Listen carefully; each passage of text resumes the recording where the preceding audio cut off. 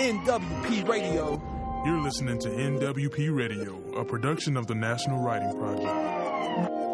NWP.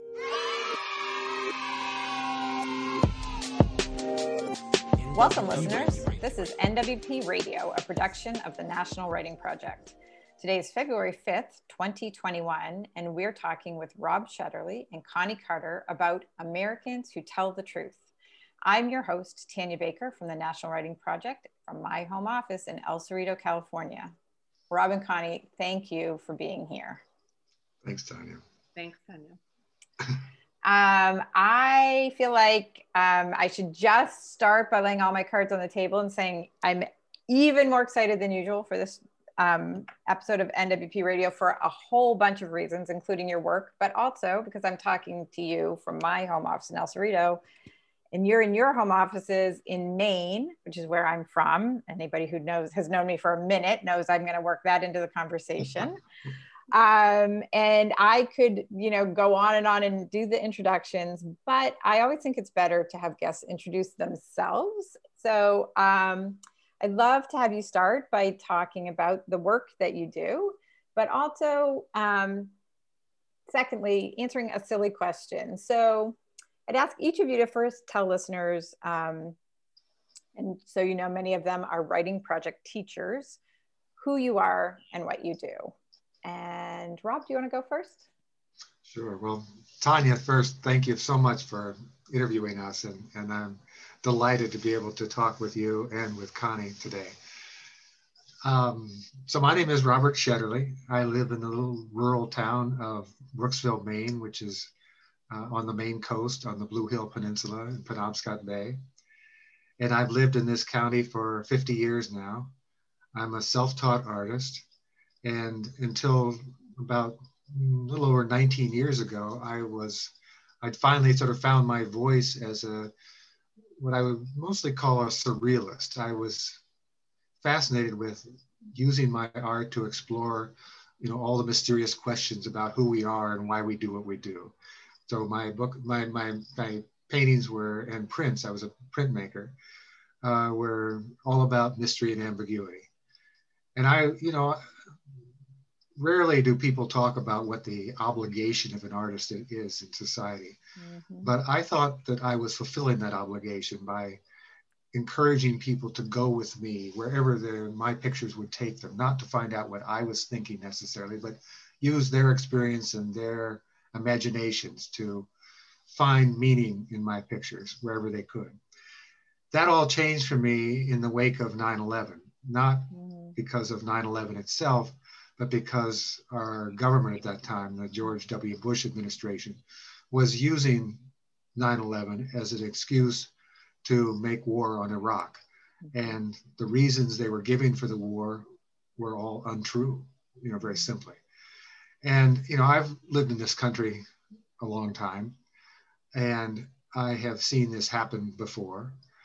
My teeth were cut as an activist, in protesting the Vietnam War.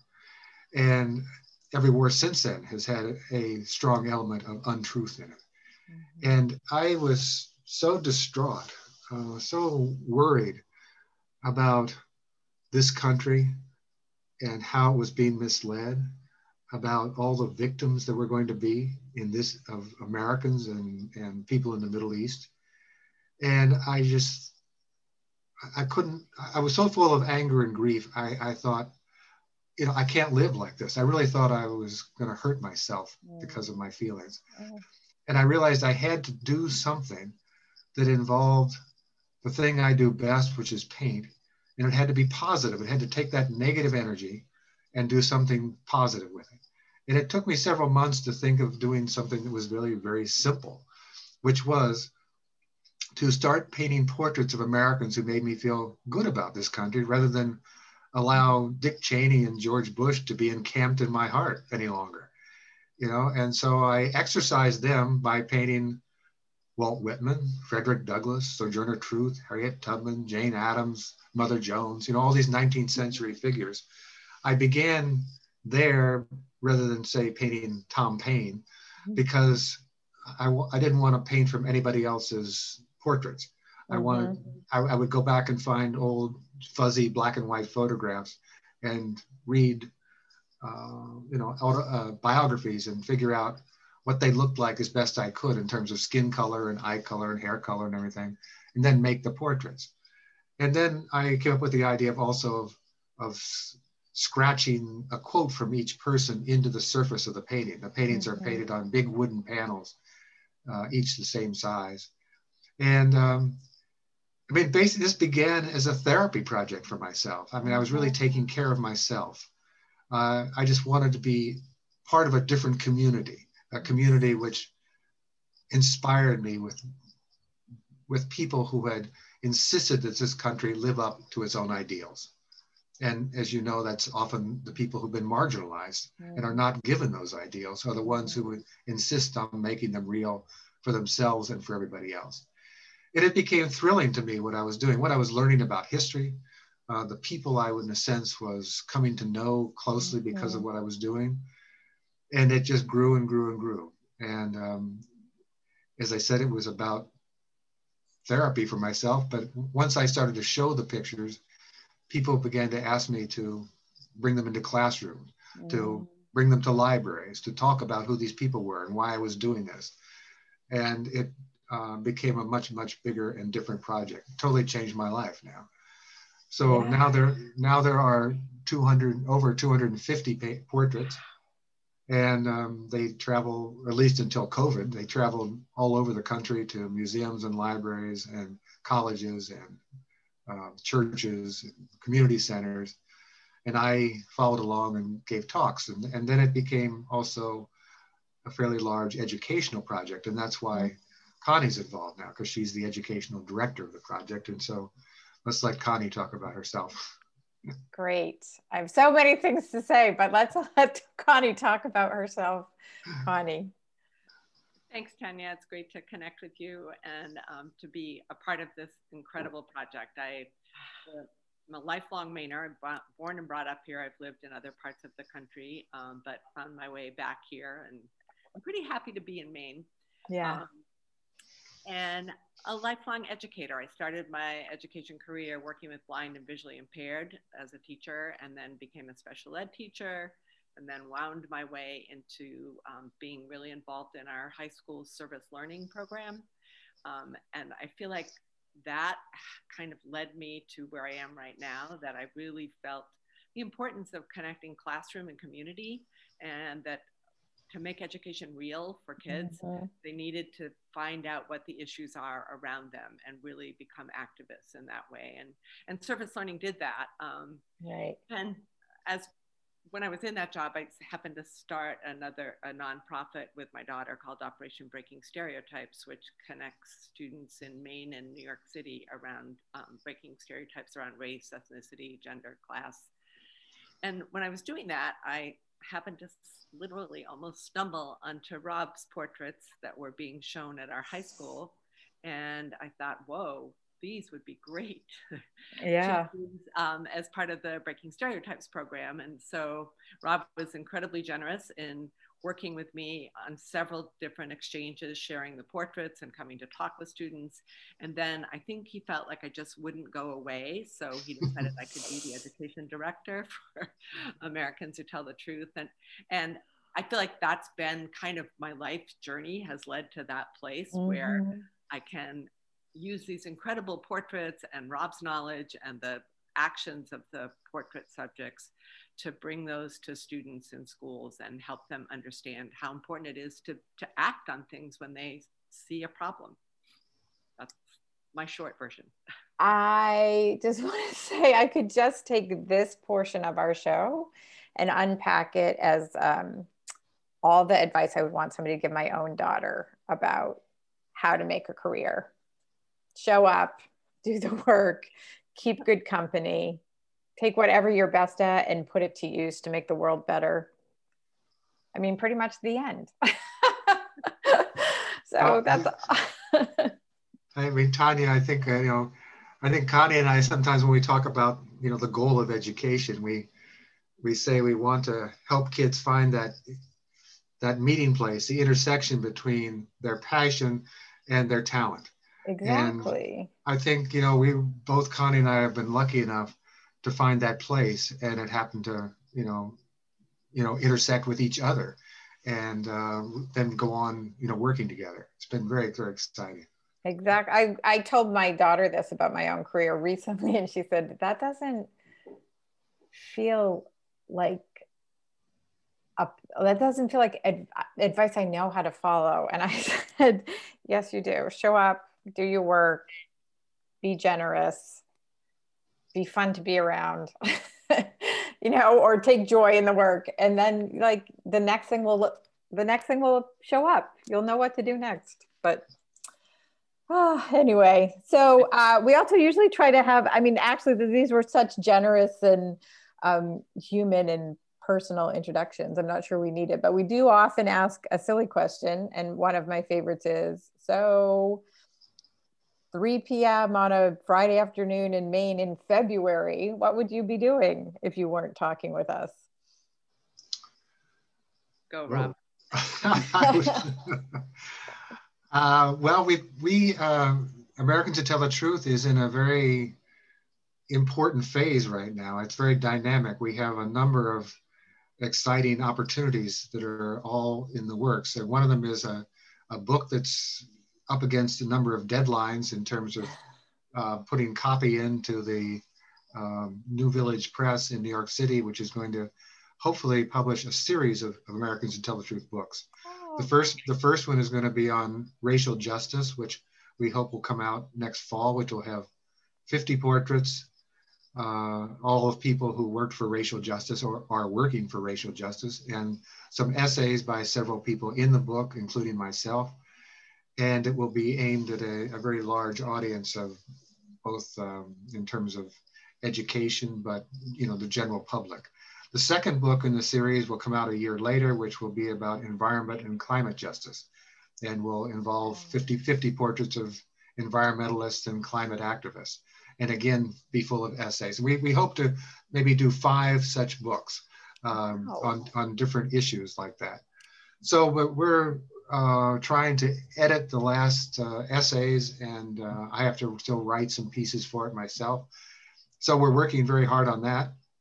I just sent Connie something to edit this morning. I don't know if you saw it, Connie. Anyway, and so that's busy. We got a grant from the Wallace Global Fund to do strategic planning to try to move Americans to Tell the Truth to a larger national platform.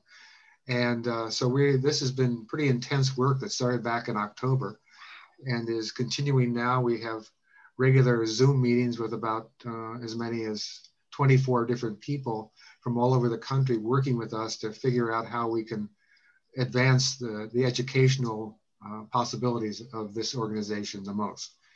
So that's happening, and there's also, I mentioned before we went on the air that there's also a documentary being made right now about Americans Who Tell the Truth and the work it's doing, which hopefully will come out this spring. So all these things are happening. And so if it were 3 p.m. on a Friday afternoon in February, if I weren't feeling overwhelmed by all the things that are happening, I'd probably be, bouncing back and forth between the thing that I felt was most important at that moment. Yes, I know that kind of work list. And Connie? So because Rob is holding my feet to the fire, yes. You'd also be working. I should be editing, yes.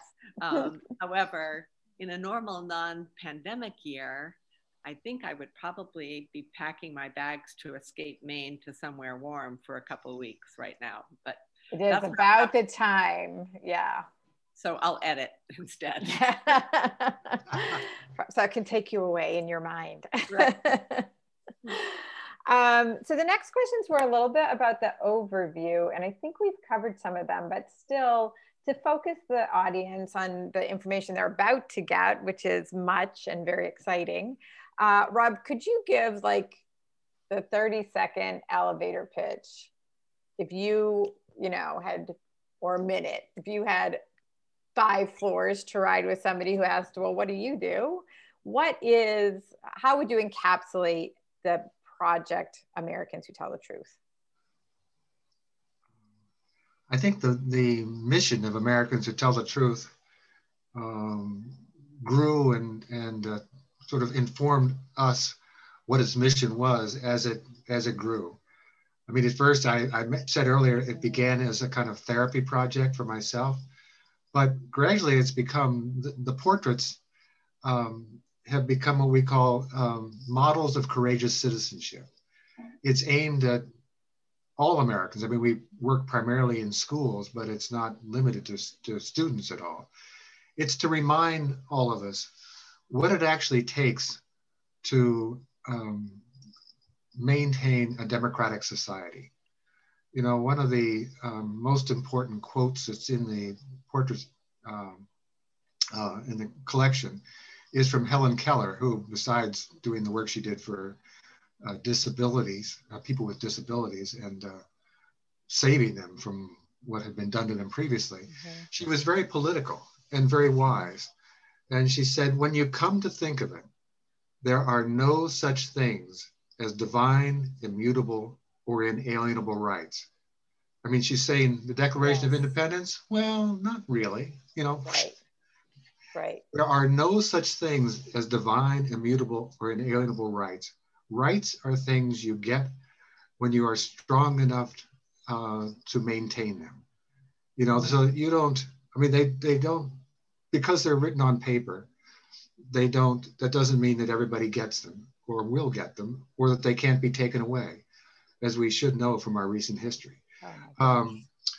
So rights, in other words, the democratic rights that we have are the responsibility of constant vigilance by all of us as citizens. And the purpose, and this is a long elevator ride now, where I think it's a very tall building. I'm with you. I was gonna say, but I won't go on much longer. But I mean, the point is that the people I paint, every one of them in some way has felt the need to try to make the founding ideals of this country, which were never made real at the beginning, real now for everyone, whether it's people of color, women, you know, people with disabilities, for the environment, for the economy, you know, whatever it is. I mean, these are people who have expended enormous persistence and courage to try to make it those rights and freedoms real for everybody. And we use them as an educational model then to help young people, all of us, understand what it is as citizens, you know, what our job really is. And that how, if we want to live in a country and call it a democracy, that it can only happen if we follow that kind of model. I realize, that you're saying we plan to share this soon with our community around, in a whole set of resources around how students can become activists. And I knew that this was perfect, but I had no idea that you would write all the framing for me in your introductory remarks. I realize, Rob, I actually want to turn our attention to the Samantha Smith Challenge, but I realize listeners will be distracted by a burning question if we don't answer it, which is, where can I see these portraits? Well, we are very proud of our website. It's called AmericansWhoTellTheTruth.org, Americans Who Tell the Truth, all one word, .org. And on the website are enormous resources. If you click on the galleries, you can see all 250 portraits that are plus, and you can, there's a menu, you can sort them by theme. I mean, you can sort them by women's issues, civil rights, environmental issues, you know, workers' issues, all kinds of things, which will give you a whole different collection of portraits. And with each portrait, as you click on it, there's a biography, and there's also up next to it are resources, the educational resources, books about them, you know, interviews, videos. There's all kinds of things available. And then it's also the link to our educational project, which we'll talk about, the Samantha Smith Challenge. And then the most recent work that Connie's been doing, which is so exciting, the Speaking Truth to Youth project, which she'll talk about. So, I mean, there's just an enormous amount of stuff there. And so you can, look at a few pictures and get a sense of who these people are, or you can spend all day there, Yes. getting educated about American history and the people who have, worked to try to make this country a more honest and congenial country. I can totally vouch for that, having lost not only one day on that website. Thank you. So now people will be able to listen to the next part of the show without being distracted, wondering on their computers, figuring out how to find the portraits. So clearly this project, which you describe as starting as some self-therapy, has grown to have arms and legs and a whole life of its own beyond the portraits themselves. We want to really focus for today's show on one specific part of that whole ecosystem, the Samantha Smith Challenge. But I guess one more question for you, Rob, before I turn to Connie. What does it mean to you when you think about that origin story of this project and the feelings you had when you started painting those portraits? What does it mean to you to see the work, all of this work having grown out of that original project? Well, the short answer is it's thrilling to see. I mean, one thing, try to tell, when I'm talking to kids, I talk about how, working steadily and persistently on something could amount to something way beyond what you ever thought you would begin with. I mean, my goal at the beginning was to paint 50 portraits. Right. I had never painted a portrait in my life. I had to teach myself how to paint a portrait.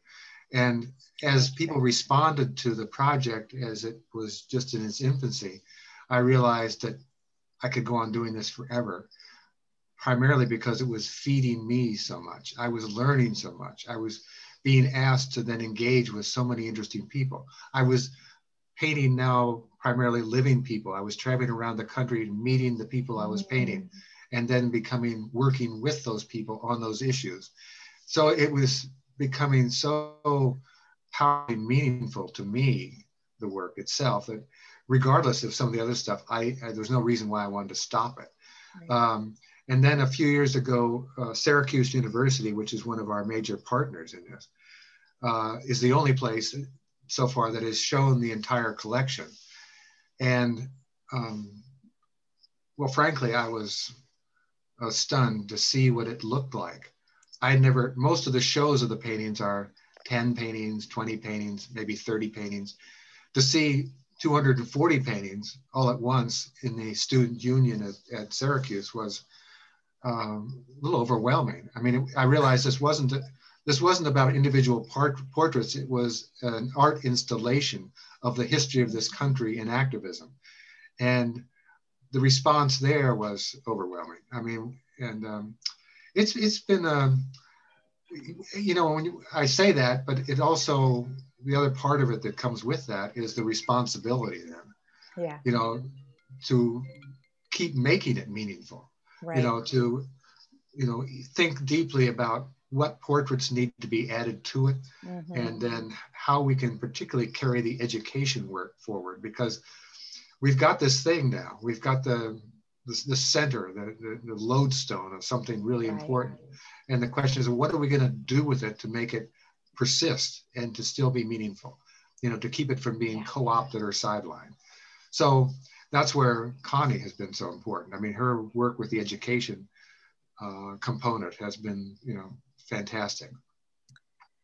Well, as I said to you before we started the interview, I've known Connie since I was in graduate school, and I wouldn't imagine anyone better to help you think through these important questions.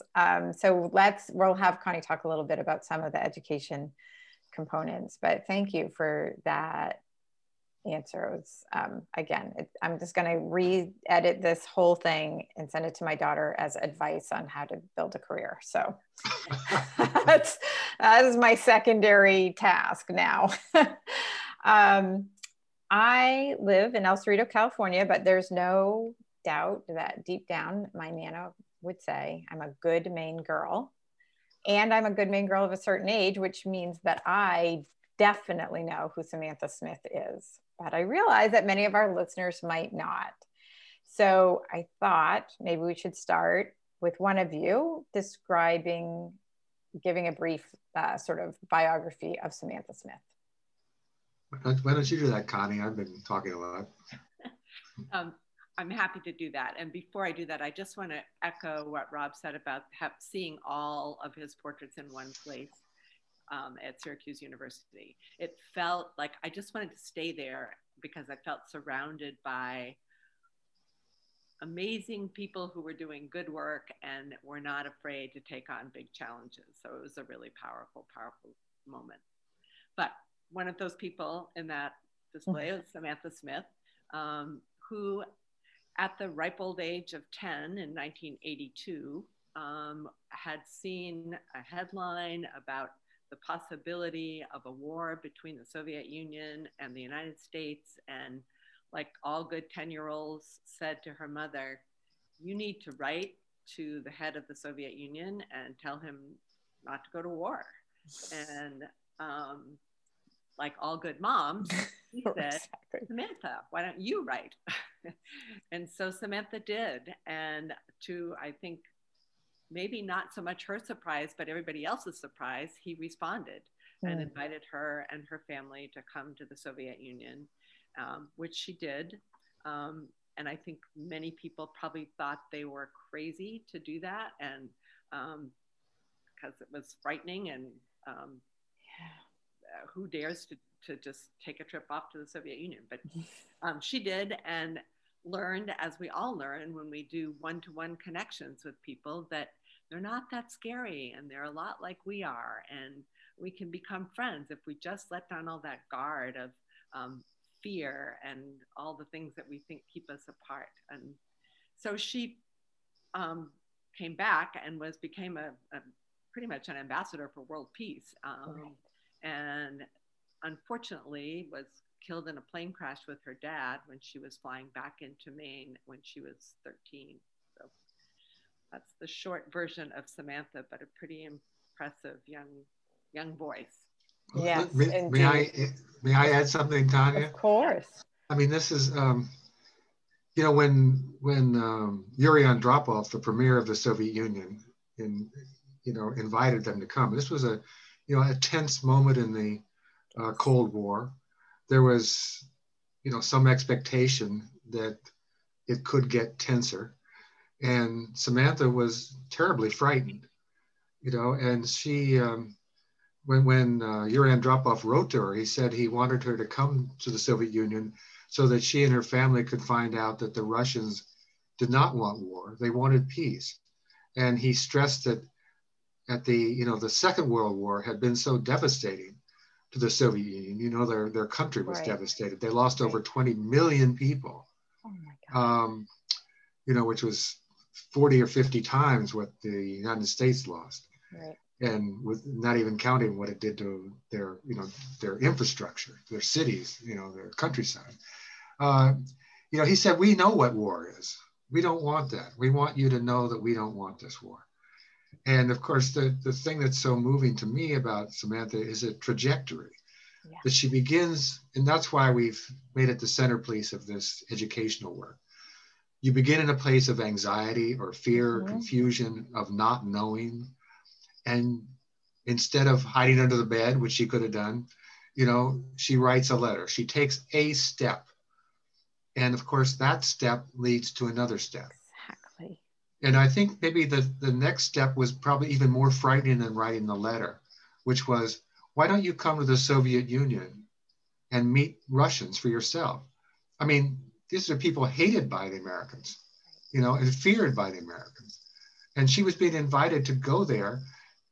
She didn't speak their language. She had no idea what was going to happen. And she goes to camp with Russian kids and travels around the country.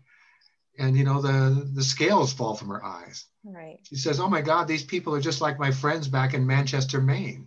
Right. Why in the world would they want a war? They've got lives, they've got pets, they've got schools, they've got communities, they've got dreams for their own future. Right. They don't want war.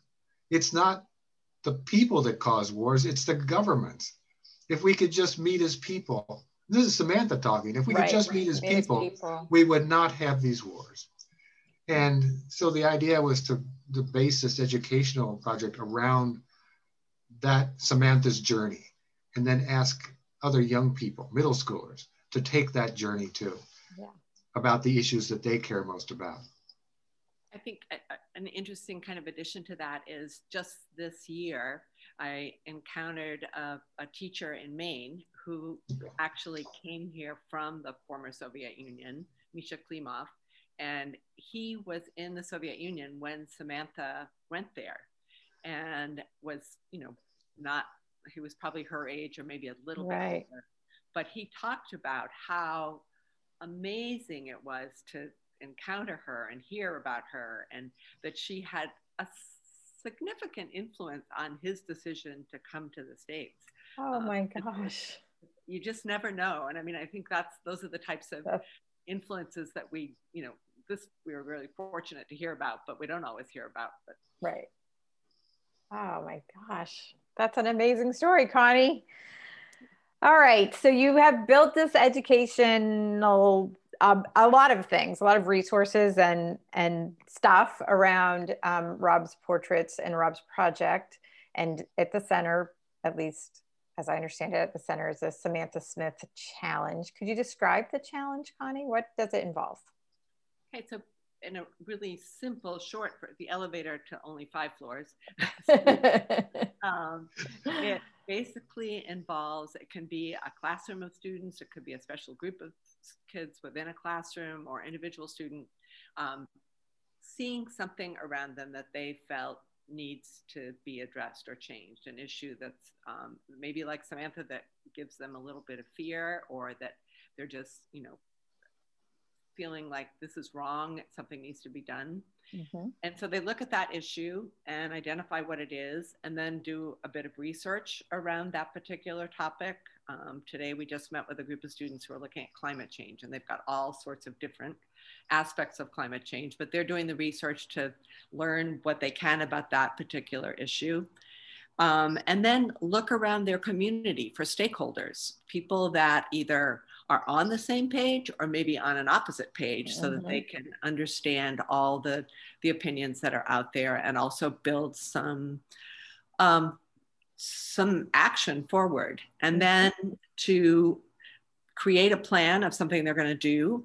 And we usually ask them to have that plan include delivering their message somehow through the arts, because we feel like the creative arts are a really powerful way to deliver a message and to prompt action and to act.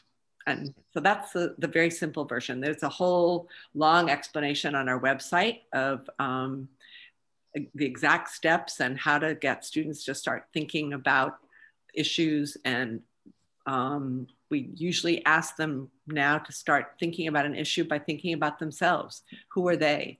And how do they identify themselves, with varieties of labels probably. And then to think about, when they figured out kind of who they are, what expectations are put on them because of their identity, what expectations do they put on themselves, and then how do they fit into this bigger picture of issues that they are concerned about. That's just so lovely. This is a challenge that you started by offering the support and the welcome to Maine teachers only. And this is the first year that it's been opened to nationally? Yeah. Excellent. And so, it is. And we started with the idea that it was for Maine students. And crazy enough, Rob and I would actually visit every school that signed up to be in the challenge and talk with them about their issue. And Rob would bring portraits and explain some of the portrait subjects. And you must have been so busy.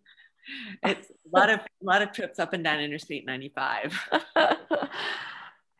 But honestly, one of the most beautiful parts of the project was getting to hear students talk about what they were doing and the importance of issues to them. And then also, this is kind of just a little aside, Rob would always usually start with talking about some of the portrait subjects he's painted and sharing the portraits. And there was a student who had taken on, I think his issue, Rob, was access to basketball or something along that line for, you know, kids in his school. Mm-hmm. And after he listened to Rob talk, he just raised his hand. He said, I've got to do something bigger. You know, and it was, it was a great moment. That's so beautiful. So I think it was the story. People can look up Lee Allen Jones. I think it was that story that Rob told that made the student think, I've got to have a bigger project here. Oh. Well, we've painted in the collection. There are, I mean, Samantha is not the only young person. I've painted a variety of young people, and I'm always looking for young activists. And, you know, the culminating event until the coronavirus every year at the end of the project was to bring all the students who have been engaged in the project in all the different schools to Thomas College, which is in Waterville, in sort of the center of Maine. And it would be like a big science fair, except it was an activist fair of all the kids then presenting the work they'd done. And often we would, I would have painted a new portrait for that event of a young person, and we would bring the portrait and the young person I painted to speak to all these students. And one year it was Kelsey Juliana, the young woman who was suing the US government over climate change. Mm-hmm. And we brought her all the way from Eugene, Oregon to speak at that event. And it's so powerful for these kids to see a person who began their activism while they were in middle school. Right. And, you know, have now actually done something. And so, you know, the portraits of people like Claudette Colvin and Barbara Johns, who were, you know, huge teenage civil rights activists in this country. You know, it kind of blows the minds of kids to see, oh, wow, you know, adults, you know, big changes are often made by young people. Right. You know, you don't even have to be old enough to vote to make a change. So that's why one of the important things about the project. So one of the things that you started to ask, I think, Kenya, was the expansion beyond Maine, which we are doing this year for the first time. And the good, bad, and ugly of a pandemic. Exactly. That we've realized that we can do Zoom sessions with students. So if people sign up before the middle of March, we will try to fit in a Zoom conversation with their classroom. I see Lovely. Rob, but so that they can have a chance to, and we can have a chance to have a conversation with students that we wouldn't normally get to see. So, and then the ending event will be something on our website yet to be, it's still being shaped at this moment, but where people can submit their projects and be showcased to everybody else who's been involved. An activist fair online. You got it. I'm as soon as you said those words, Rob, I was like, what have I been doing with my whole life? Why have I not hosted an activist fair every year? Oh my goodness. All right. Well, now I know what other work there is to do. So everything that people need to reach you, to get started, to think about whether this project is right for them and their students is on AmericansWhoTellTheTruth.org. It is, yeah. And any people can reach out to me through email. It's very simple, Connie@AmericansWhoTellTheTruth.org. Thank you. Excellent. And I've asked you this question, Connie, but I just want to say, you know, most of our audience is teachers, and they'll be using their teacher brains to think about this question, but they might also have kids at home, or kids might find their way to your site or to this radio show. So if a student hears about a challenge, but the teacher isn't interested or doesn't know about it, can a student throw in individually, or do they need an adult mentor? How's that work? Students are very welcome to do an individual project, and it's not there yet, but it will be there very soon. A student registration form. The current registration form that's on the website is for teachers and small groups of students or classroom. Great. But there will be an individual student registration form, so go for it. Okay. Awesome. Well, I this work is beautiful. This opportunity and opening it so broadly is beautiful. And I just want to make sure that people know not only that they can see Rob's portraits, that they can look at the challenge and sign their students up, sign their classroom up for the challenge, but that the website has many, like the work, as you keep describing, the website has many parts. So I thought we should also kind of just tell listeners about some of the other resources that are available for educators and youth at the website. Right. Probably a very exciting new resource is our project called Speaking Truth to Youth, where I am in the process of interviewing as many living portrait subjects as I can about what in their youth led them to activism and what continues to get them courage, and then advice that they have for young people. We have about, I think, 25, they're usually 10 to 12 minute videos on the website right now. And I can say that after every interview, I just am so impressed by how people have just decided to act in their own kind of moment of using courage, or maybe moved by fear or moved by passion or whatever, but they're just incredibly impressive. And the great things about the interviews are they are not polished. I appreciate that. We talked about Diane Wilson earlier, and the interview I did with her, she was in a room where the insulation was falling out of the ceiling, and but people are just incredibly real, and it's been so those I would encourage teachers to use in any way they can. There's an introductory lesson on the website that people can use to get into those particular videos. But I think the Bill McKibben interview, he's sitting in his car. He had to drive to college to be in the parking lot where he could get good enough Wi-Fi to do the interview. That's funny, because Bill McKibben was on my list of ones I wanted to watch, but I haven't yet. So I'm going to check that out.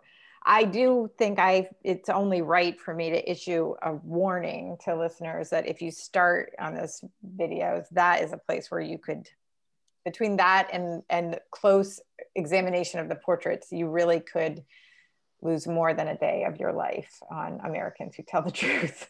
Well, this Speaking Truth to Youth project was Connie's idea, and she does the interview, she does the editing, and it's just marvelous. I mean, it's added a piece to the project which it really needed, because people.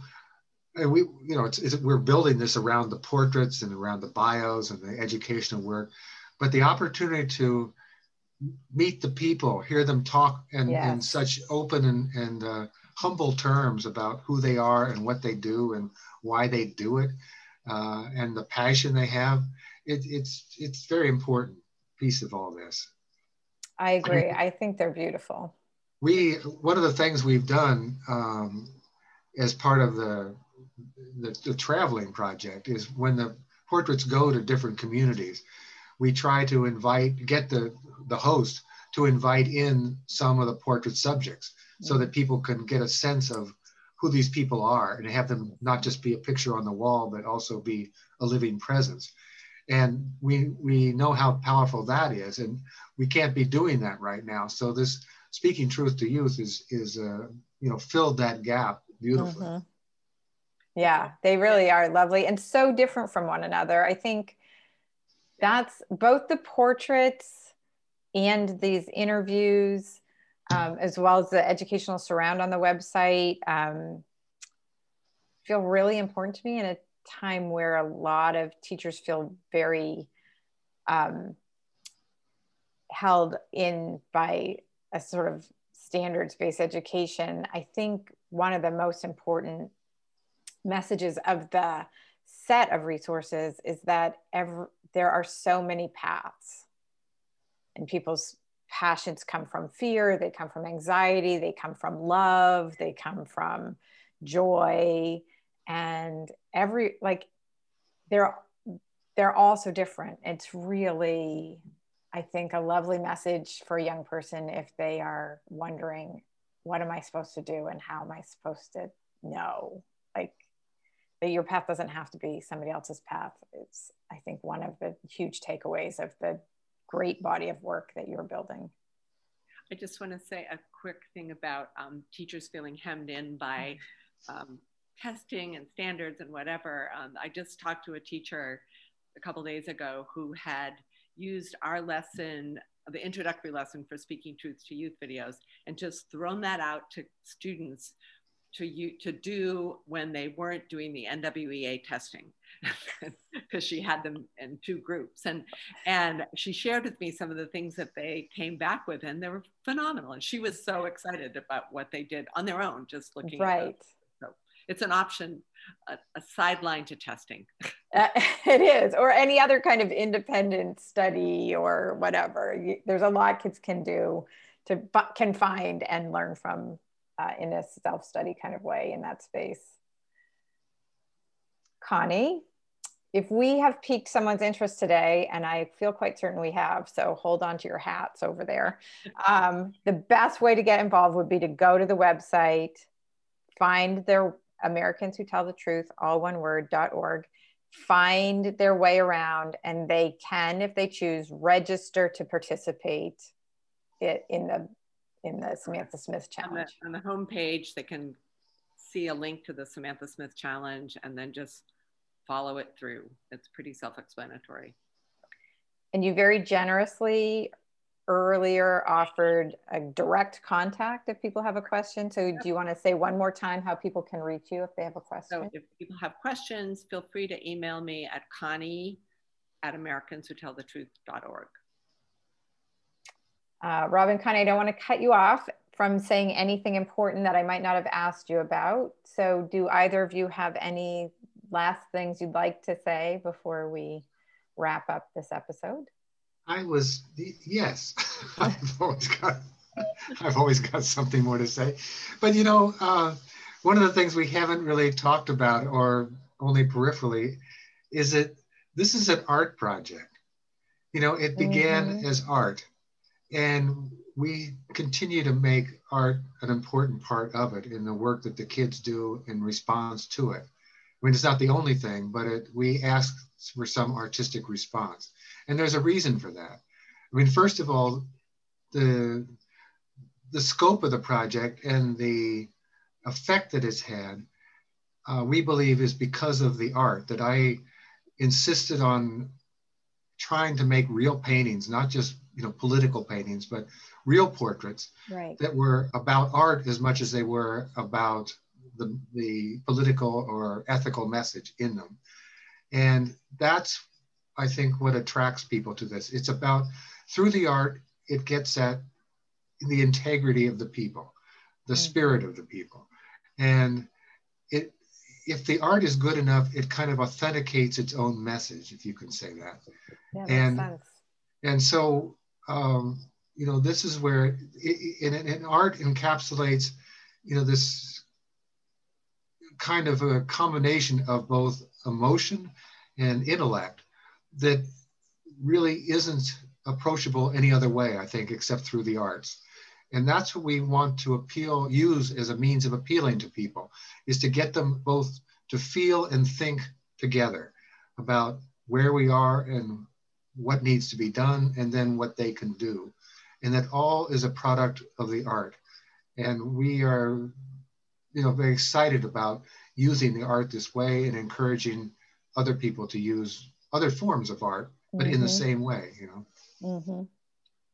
I'm so glad that you brought us back around to the art, where we started a lot talking about your history as an artist and what you attempted to do with the art. But I'm really glad that we brought that back to the close, because the portraits are real art, and they do have an authentic, I think my sense of myself is an authentic, aesthetic, personal response to them. They're beautiful. And I've been trying to imagine, since you both talked about it, that what it must have been like to have the opportunity to see all of them in one space, and how much you would feel like you were standing in community with people who are doing amazing work like that. Essentially, besides art, this project is about love. Yes. I mean, I literally fall in love with every person I paint. Yes. I fall in love with Frederick Douglass. I fall in love with Howard Zinn. I fall in love with, Fannie Lou Hamer. Yes. I'm in love with everybody.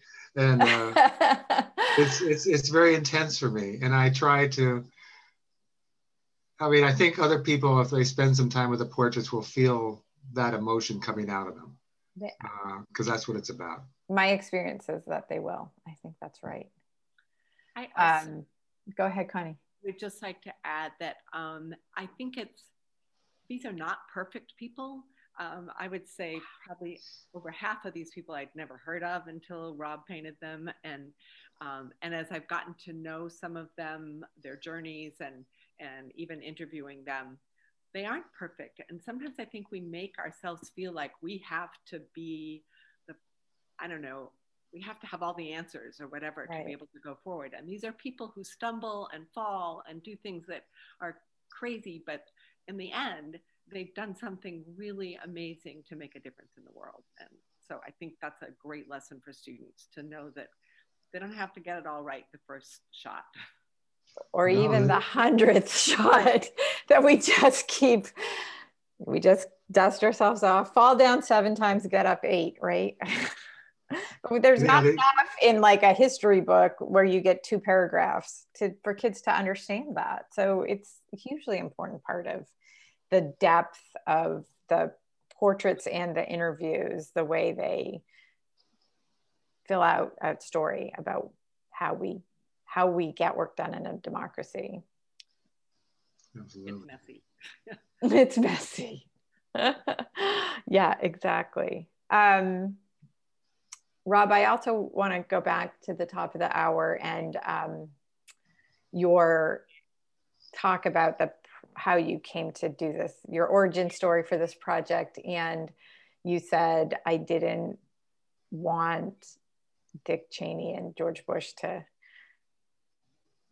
be able to hold the space in my heart anymore. And I think throughout this, that is one of the things that's been really clear, that teachers who take up this project or anybody who gets to know your portraits has an opportunity to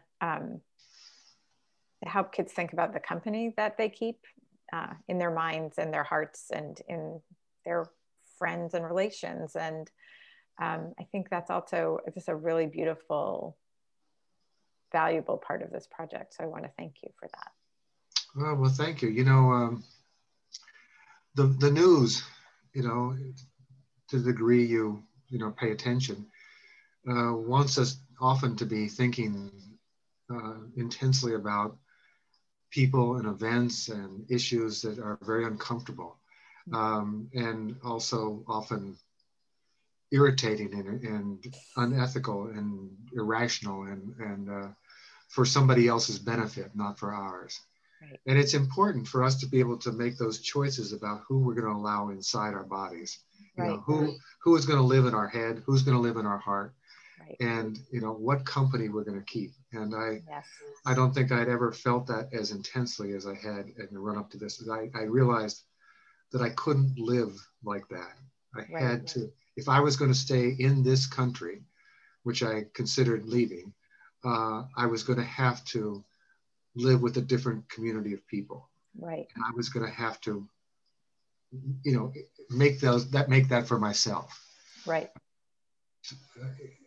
A weird moment at the beginning when I was inhabiting a very curious and mystical world where I was actually, I began this 1.5 years before the actual attack on Iraq. And one of the things that was fueling me was that I was going to channel all these folks. And then I was going to march arm in arm down Pennsylvania Avenue with Frederick Douglass and Sojourner Truth and Harriet Tubman. And we were going to go right to the White House, and we were going to stop the war. I mean, not because they were going to listen to me, but they were going to listen to Frederick Douglass. That's right. Right. Yeah. And, that magical thinking, I I mean, I was perfectly aware it was magical thinking, but the idea of it, haunted me, and it made it possible for me to continue. And isn't that, in a way, what 250 portraits in this beautiful educational surround is doing? Like, don't you sort of have your own army of good here? Absolutely. A good point. I think the other thing that these portraits do is they allow conversations about issues. Right. And not everybody who comes to this series of portraits believes in all of these people. Right. But they open the door to have conversations, which is something that we are desperately needing in our country right now, is conversations about concerns and issues and things that we all are dealing with. Absolutely. Please do that. They certainly do. I'm going to say one more time. The website is americanswhotellthetruth.org, Americans Who Tell the Truth, all one word.org. And we will post when we share this. We'll also post that, as well as Connie's email address, so that people can find their way to the program and the portraits and learn more about it. And since you said conversation, it seemed like a good place for me to say, I have so enjoyed this conversation today, and I'm so excited to share it with our community. And I just want to thank you both very much. Thank you, Tanya. It's been great. Thank you, Tanya. It's been delightful to be able to talk with you. And thank you for promoting this work. It's so meaningful to us. I am always humbled when people thank me for promoting the amazing work that they put out in the world. So thank you for all that you did and the opportunity to share it with other people. I will meet you in Maine. Yes, at the bookstore. Radio, a production of the National Writing Project. NWP.